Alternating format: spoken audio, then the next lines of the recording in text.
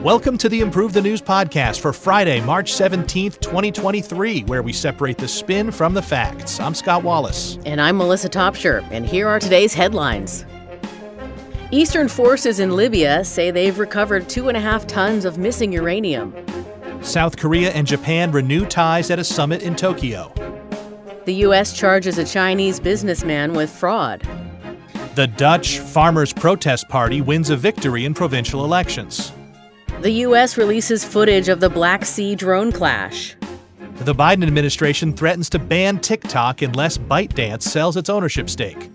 Myanmar officials visit a Rohingya refugee camp in Bangladesh for a repatriation project. Israel says it killed a bomber suspected of coming from Lebanon. GOP governors align to oppose ESG investing. And a report finds that maternal mortality in the U.S. is the highest since 1965. Our first story takes us to Libya, where Eastern forces say missing uranium is recovered. Here are the facts as agreed upon by BBC News, Reuters, CNN, France 24, Al Jazeera, and the Daily Mail. 10 drums of uranium ore that had been reported missing in Libya were recovered on Thursday near the border with Chad, according to armed forces in the country's east. The International Atomic Energy Agency, or IAEA, says it is actively working to verify the reports. The IAEA first reported on Wednesday that about 2.5 tons of natural uranium went missing from a Libyan site not controlled by the interim government, prompting nuclear safety concerns. IAEA Director Rafael Grossi informed the organization's member states that the organization's inspector found that 10 barrels of natural uranium in the form of uranium ore concentrate were no longer present at the undisclosed location as previously declared.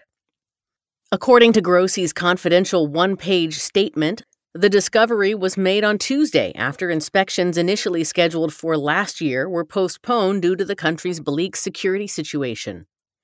The nuclear watchdog expressed concerns that the missing uranium could pose a radiological and nuclear security risk and announced further steps to determine the circumstances of the uranium's removal and its current location. Under then-leader Muammar Gaddafi, Libya in late 2003 abandoned its nuclear, biological, and chemical weapons program and pledged to limit its ballistic missile stockpile to those with a range of up to 300 kilometers, or about 186 miles. In 2009, the last enriched uranium was reportedly removed from Libya. What remained was so-called yellow cake uranium, of which the UN estimated in 2013 that 6,400 barrels were stockpiled in the town of Sabah in the country's lawless southwest. All right, on this program, we separate the spin from the facts. Those were our facts. Now, the first narrative spin is a pro-establishment one from France 24. While the recovery of the missing uranium is a major relief, this incident is a reminder that the country's security situation must finally be rectified. The best way to achieve this would be to hold the overdue elections this year to unite a divided country. The various factions must embark on the path of democracy for the good of Libya, and the West can be counted on to support this process. Libyans freed themselves from the Gaddafi dictatorship, and they deserve a democratic and peaceful nation.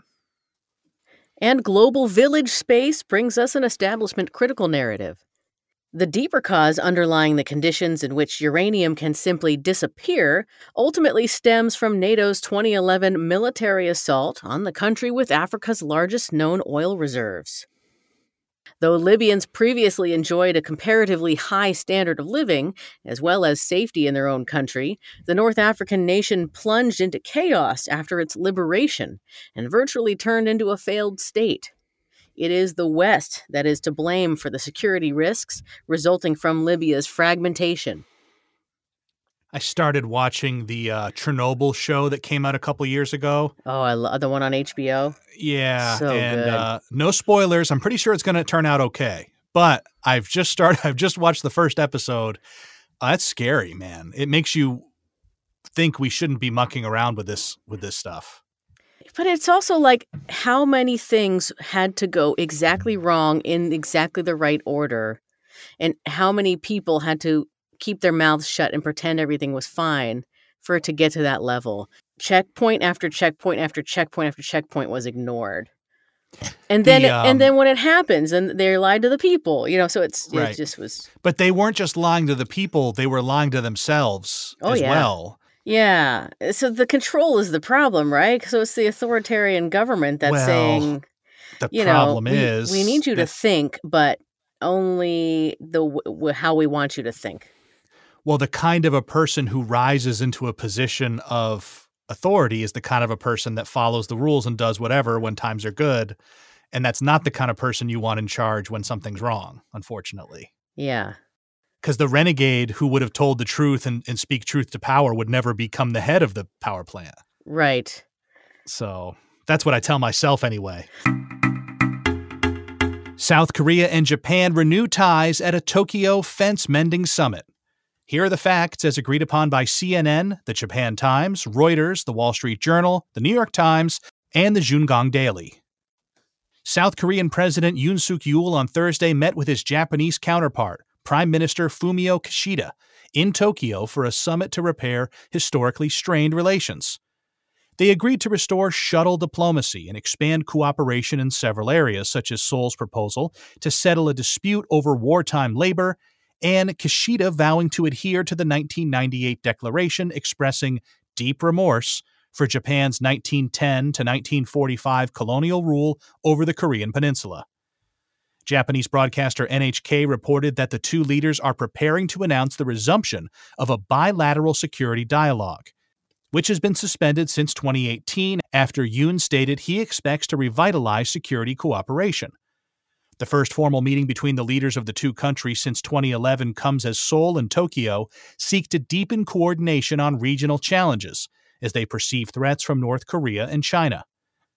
Security proposals came just hours after North Korea test-fired an intercontinental ballistic missile for the second time this month, reportedly falling into waters west of Japan.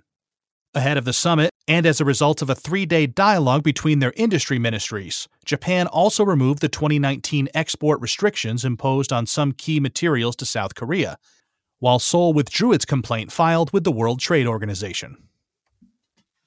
Thank you, Scott, for the facts on that story. We'll start this round of spins with narrative A from the Global Times. Historical disputes between Seoul and Tokyo will not cease overnight, as they are rooted deeply in both nations. So this summit means little in the improvement of their relationship. If Yoon insists on bowing to the U.S.-Japan strategy of creating a strong unified front against China, he will risk infuriating domestic public opinion and sacrificing his country's national interests, only to serve as a pawn in the destabilization of Asia. And the China project brings us narrative B. Despite their long-standing controversies, Japan and South Korea have no other option than to ease tensions as they face mounting threats from North Korea and a rising China. The two like-minded democratic nations have many incentives to deepen their cooperation, which is vital to counter the growing influence of violent, authoritarian countries in the region. And here's the first nerd narrative from the Metaculus prediction community that says there's a 72% chance that the Japan Self-Defense Forces will have tested a Tomahawk missile by mid-2027. The U.S. charges Chinese businessman Guo Wengui with fraud. Here are the facts as agreed upon by BBC News, Reuters, CNBC, Forbes, MSN, and Al Jazeera. Guo Wengui, a Chinese businessman based in New York, has been charged by U.S. authorities with leading a billion-dollar fraud scheme alongside his business partner, Ken Mingji, a dual Hong Kong-British citizen who's not yet in custody. He's been charged with 11 criminal counts, including securities fraud, wire fraud, and concealment of money laundering. He was arrested Wednesday and pleaded not guilty in a Manhattan federal court. Guo, an associate of former President Donald Trump's White House advisor Steve Bannon, allegedly promised outsized investment returns via his company GTV Media. He reportedly used some of the funds to purchase personal items, including a New Jersey mansion, a $37 million yacht, and a $3.5 million Ferrari. Authorities have seized $634 million in alleged criminal proceeds from Guo, who also goes by the names Miles Kwok and Ho Wang Kwok. The amount includes a $389 million seizure in September of 2022 from accounts tied to Silvergate Capital, a crypto-focused company that shut down last week. Guo has agreed to detention while his attorney prepares a bail proposal. He's scheduled to next appear in court on April 4th. Guo, a critic of the Chinese government, left China in 2014. He sought asylum in the U.S. in 2017, claiming he was being persecuted by the CCP for exposing corruption within China's leadership. We've got a Democratic narrative from Vox. From obscure and inconsistent names to wild accusations against other Chinese dissidents, and now this latest scandal, there's no telling where Guo's allegiance really lies. What is clear, however, is that Bannon Comrade Guo is the latest indication that Trump's MAGA circle is surrounded by corruption. And here's a pro-Trump narrative from Breitbart. If found guilty, Guo should undoubtedly bear the brunt of the U.S. justice system, but politics should be left out of this case.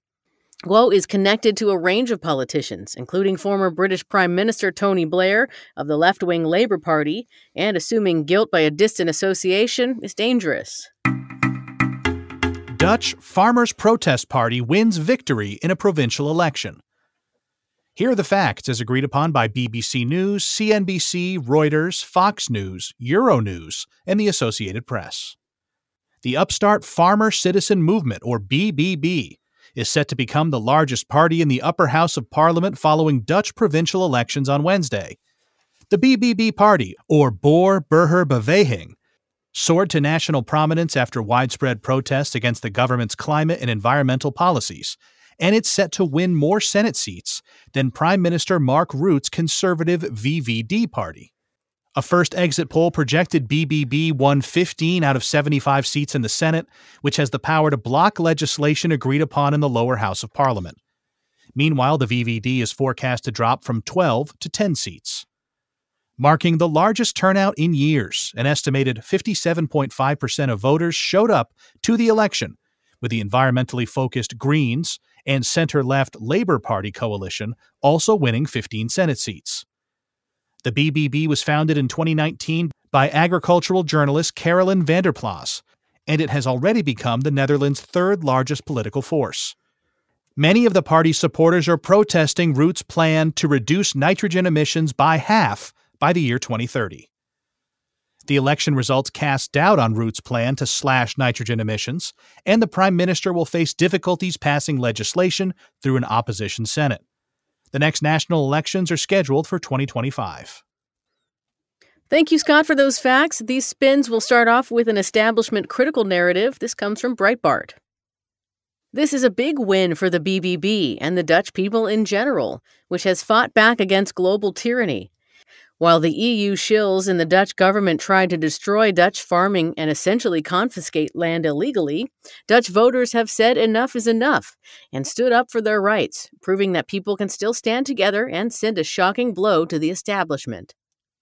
And the pro-establishment narrative comes from the Brussels Times.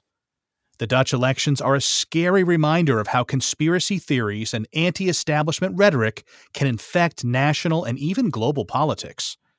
Dutch extremists peddle dangerous ideas like the Great Replacement theory, as well as climate change denial to rally voters. Unfortunately, this type of strategy will likely be echoed in other parts of the world. Have you ever been to Holland, Scott? No, have you? I have not, but I had a good friend in college who was Dutch. He was very tall and very blonde. Yep, so he was very Dutch. Yeah. He was very Dutch, yeah. And that the Dutch attitude I do really appreciate. That's very, like, in general, right? The kind of stereotypical generalization. So what is the generalization of the Dutch attitude? Just always splitting checks, right? Very, very direct. No filter. The U.S. releases footage of a Russian fighter jet in the Black Sea drone clash. Here are the facts as agreed upon by Defense Visual Information Distribution Service, CNN, the Associated Press, TASS, Wall Street Journal, and Ukrainska Pravda. On Thursday, the U.S. European Command released declassified video footage from the encounter between a U.S. surveillance drone and Russian fighter jets over the Black Sea earlier this week. The 42-second clip, part of an encounter that the Pentagon said lasted between 30 and 40 minutes, shows a Russian Su-27 jet approach the back of the U.S. MQ-9 Reaper drone before dumping fuel as it passes over. In another portion of the clip, a Russian jet repeats the action, this time closer to the drone and seemingly disrupting the video transmission. Once video returns, damage can be seen to the drone's propeller, supporting the U.S. case that there was contact between the two aircrafts. The incident caused the drone to crash in the Black Sea and prompted a call between U.S. Defense Secretary Lloyd Austin and his Russian counterpart Sergei Shoigu on Wednesday, their first contact since last October. In a briefing after the meeting, Austin said, "We take any potential for escalation very seriously, and that's why I believe it's important to keep the lines of communication open." According to U.S. officials who spoke to CNN, Russia had already reached the crash site in an attempt to recover the drone for intelligence gathering. The U.S. National Security Council spokesman John Kirby would not confirm the development, but said the U.S. had taken action that made it impossible for them to be able to glean anything of intelligence value off the remnants of that drone. Elsewhere, a large fire was reported at the offices of Russia's Intelligence and Security Service, the FSB, in the city of Rostov-on-Don on Thursday. Dozens of fires have taken place at shopping malls, ammunition depots, and other storage facilities inside Russia in the past year. A report from investigative journalist Jack Murphy, citing U.S. officials, has suggested these were coordinated by the CIA as part of a covert sabotage campaign. Meanwhile, Poland announced the first details of its intentions to send MiG-29 warplanes to Ukraine on Thursday, with government spokesperson Peter Mueller saying, "We will keep the Russian front from our borders at all times." It came shortly after the nation's defense minister, Mariusz Blaszczak, stated that his country's counterintelligence service had dismantled a Russian spy ring operation within Poland. On the ground, Ukrainian officials said one civilian was killed and 11 more were injured in Russian attacks on the Donetsk region in the past day. 3 civilians were reported injured in the Kherson region, while Russian attacks were also recorded in the regions of Luhansk, Kharkiv, Dnipropetrovsk, and Zaporizhia, without further reports of civilian casualties. Pro-Russia officials said 4 civilians were injured in Ukrainian attacks on Donetsk over the same time period. All right, thanks for that rundown, Melissa. TASS brings us the pro-Russia narrative. This collision over the Black Sea happened because the West has repeatedly refused to take action to avert dangerous mid-air incidents. Despite the attempts of numerous Russian delegations to address the potential for risky proximity between aircraft, especially around the borders of the alliance and Russia, Western countries have pointedly ignored the warnings.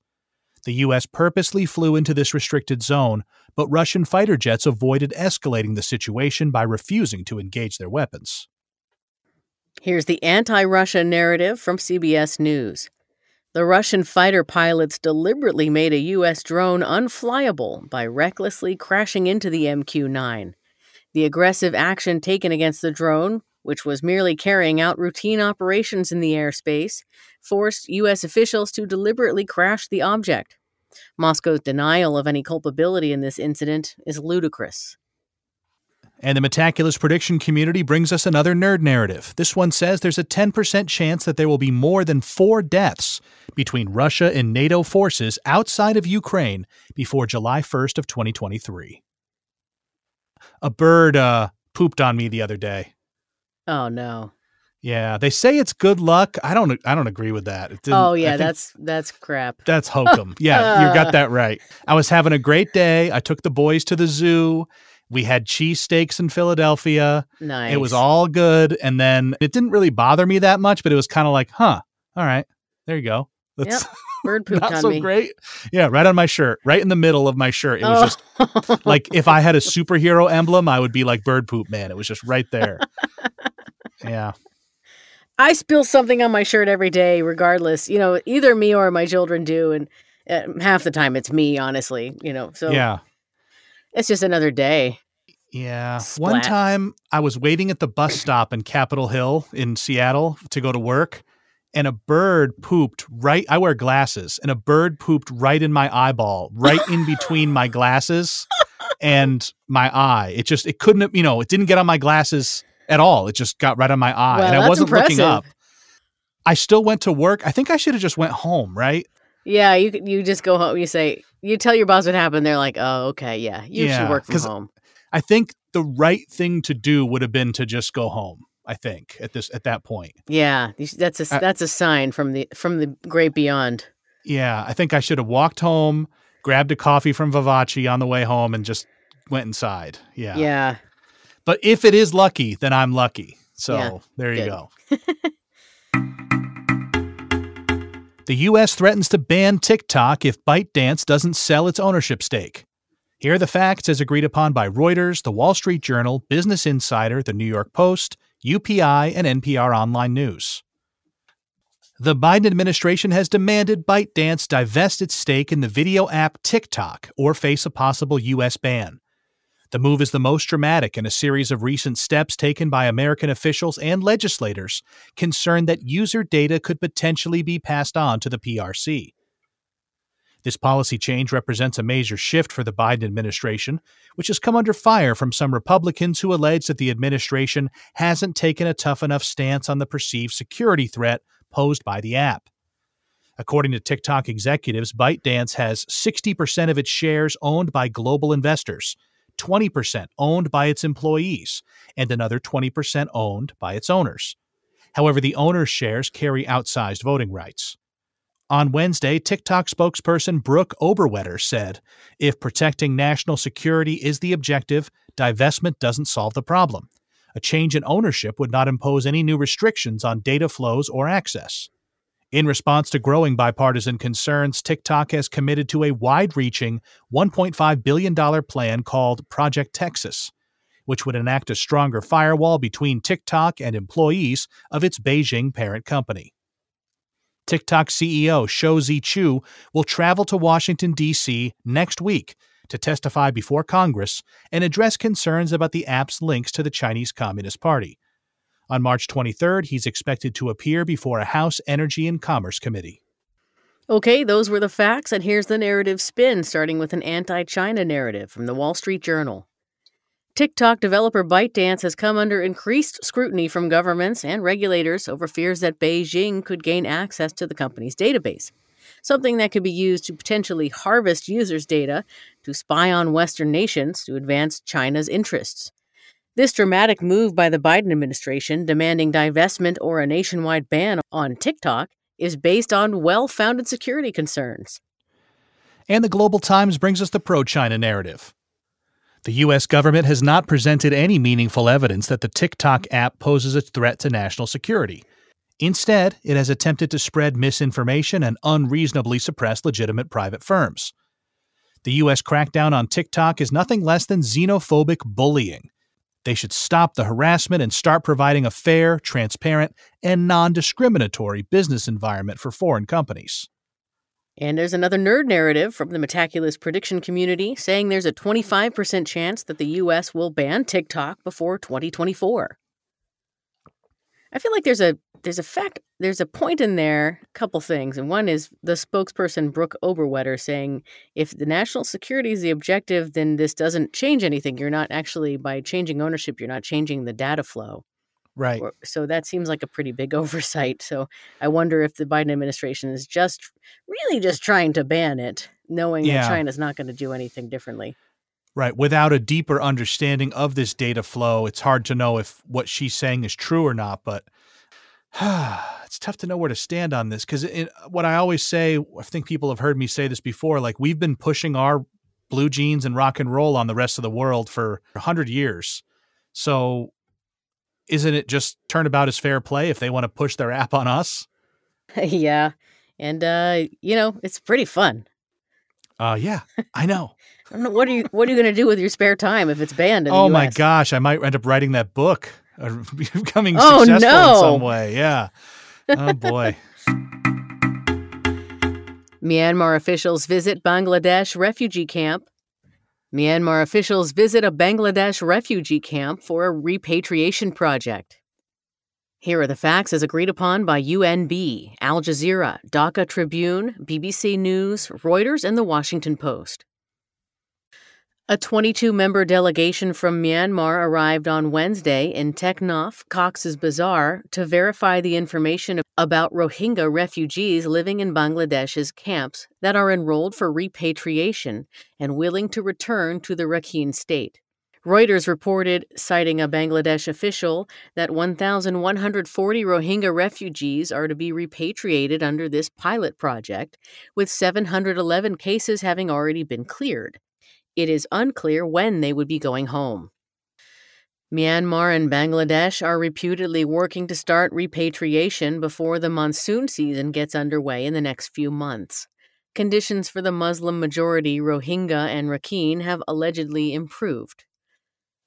This visit comes a few days after Bangladesh investigators stated that the blaze on March 5 in Cox's Bazar, which left tens of thousands of Rohingya refugees homeless, was a planned act of sabotage carried out by militant groups seeking to dominate the camps.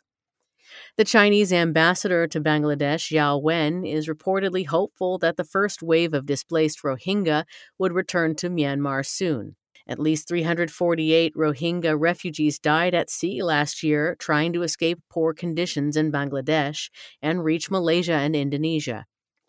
Nearly 1 million Rohingya people have sought refuge in southeast Bangladesh since the Myanmar military allegedly launched a devastating campaign against the country's Muslim minority 6 years ago. Thanks for running down the facts there, Melissa. We have a Narrative A from Eurasia Review.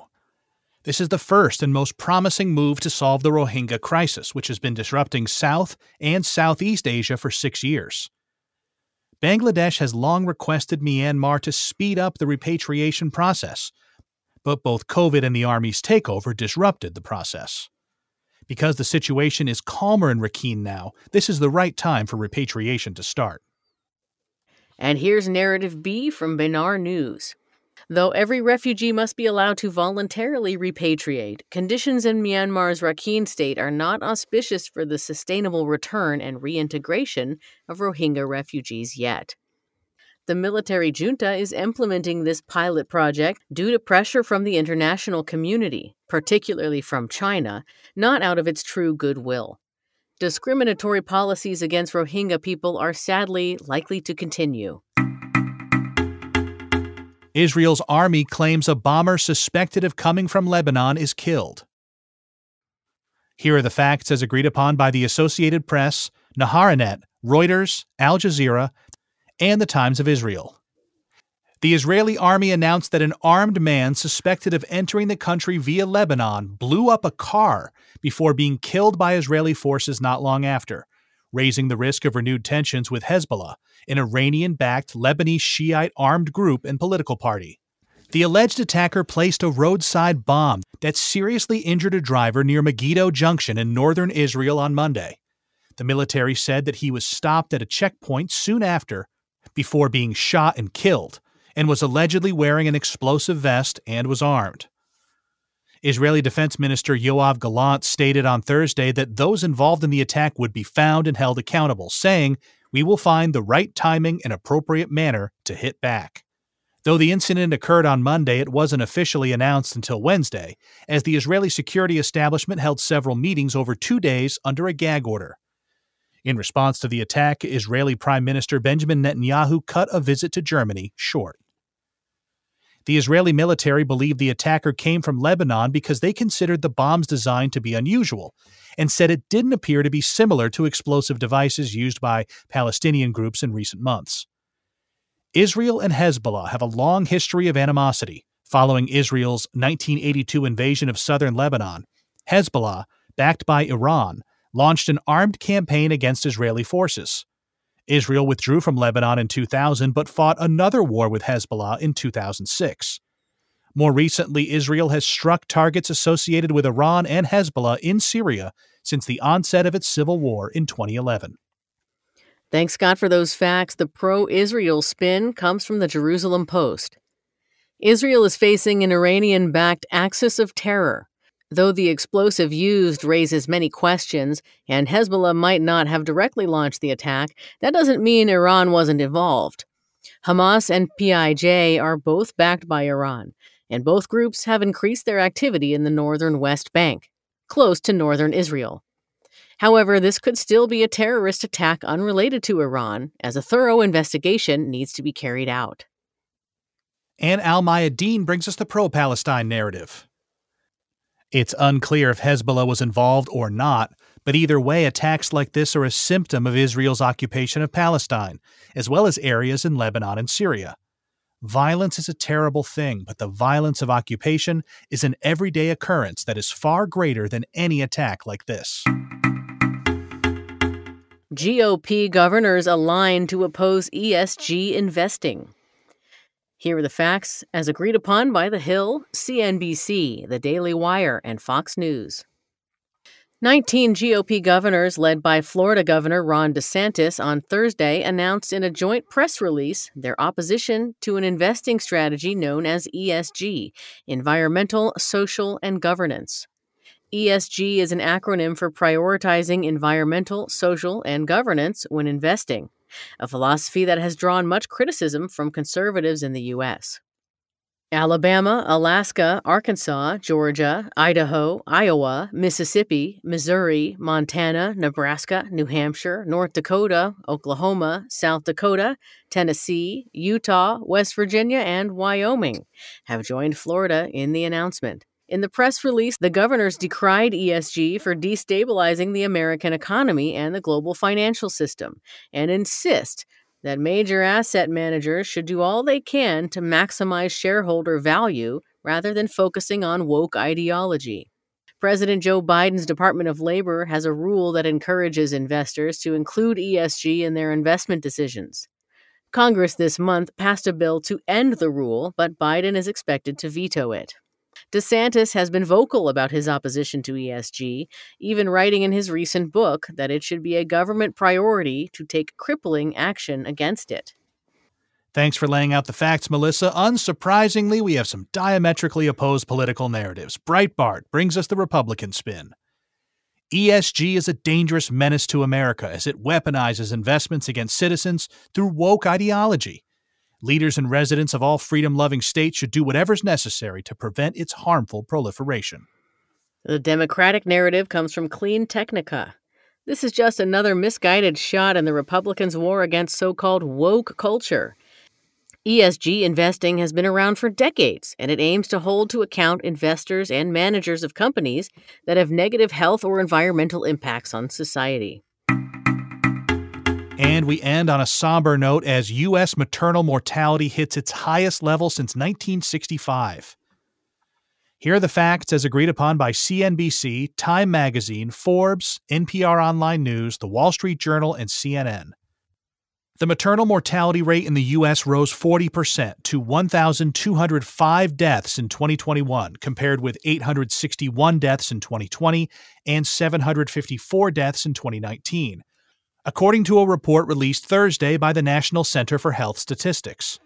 The dramatic rise, which was compounded by COVID, has pushed the maternal mortality rate to 33 deaths per 100,000 live births, the highest since 1965. Furthermore, the report found the maternal mortality rate among Black women was 2.6 times the rate for white women, at 69.9 deaths per 100,000 live births. The report also showed that maternal mortality rate increased with the mother's age. Among women 40 years and older, there was a death rate of 138.5 per 100,000 live births, 6.8 times higher than for women under 25.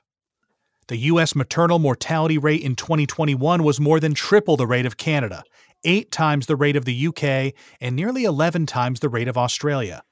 The leading causes of pregnancy-related deaths in the U.S. include mental health conditions, cardiovascular conditions, hemorrhage, and hypertension. Thanks for the facts on that final story, Scott. Narrative A is our first spin. This is provided by the New York Times. COVID had a dramatic and tragic effect on maternal mortality rates, but we cannot let the fact obscure the reality that structural racism, systemic discrimination, and health inequities compounded the crisis. Until issues related to income inequality, family planning, education, and racial injustice are addressed, pregnancy-related deaths will continue to soar in the country and disproportionately affect the most vulnerable. And narrative B comes from Forbes. These results are disheartening, but not surprising considering the myriad of external facts causing them, such as the COVID pandemic and the influence of higher rates of diabetes and obesity. While the U.S. must address these crucial issues, pregnant women also have agency and could take steps to lower their mortality risk, including by maintaining a healthy weight, eating a balanced diet, and ceasing the use of any substances. Thanks for listening to the Improve the News podcast for Friday, March 17th, 2023. And happy St. Patrick's Day. Each day, we use machine learning to read about 5,000 articles from about 100 newspapers and figure out which ones are about the same stories. For each major story, our editorial team then extracts both the key facts that all articles agree on and the key narratives where the articles differ. For more information on Improve the News, please visit our website, improvethenews.org. You can also download the Improve the News app on the Apple App Store or Google Play. For Scott Wallace, I'm Melissa Topshire, inviting you to join us next time on Improve the News.